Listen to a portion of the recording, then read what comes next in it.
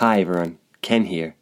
It's been a while, and it's been a crazy turn of events these past few months as the world changes rapidly before us. The lives we knew, the world we had come accustomed to, it's no longer.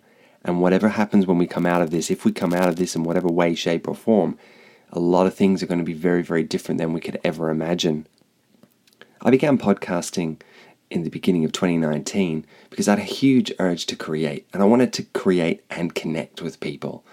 I don't always know what I want to say, but I don't want that to get in the way of me creating and making things. So I reached out to people I knew, people who are creating, people who do make things, and I talked to them about their stories and their journeys.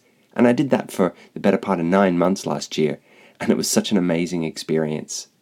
Again, life does what life does and life gets in the way, and so the podcast got put to the side for a little while.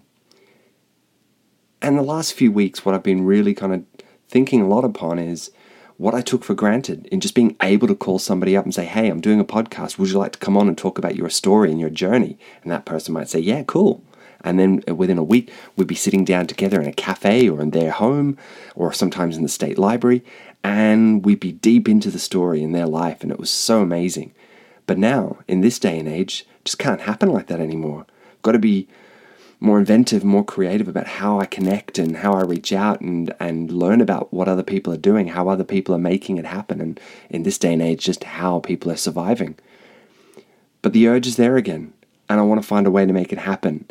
So I want you to stay tuned because some more episodes are coming. I'm finding new ways to create, new ways to connect with people, to share really interesting, really vital, really important stories in this time. I don't ever want to take for granted the importance of what it means to connect with another person, be it for an hour or over the course of years. It's going to be some interesting times ahead, but the way we survive is we survive together. We stay connected. We keep sharing our stories because that's really what we're all about. We are the collection of all the stories of our lives. And what better way to share them than through a podcast? So thanks guys, I'll be in touch soon. Stay tuned.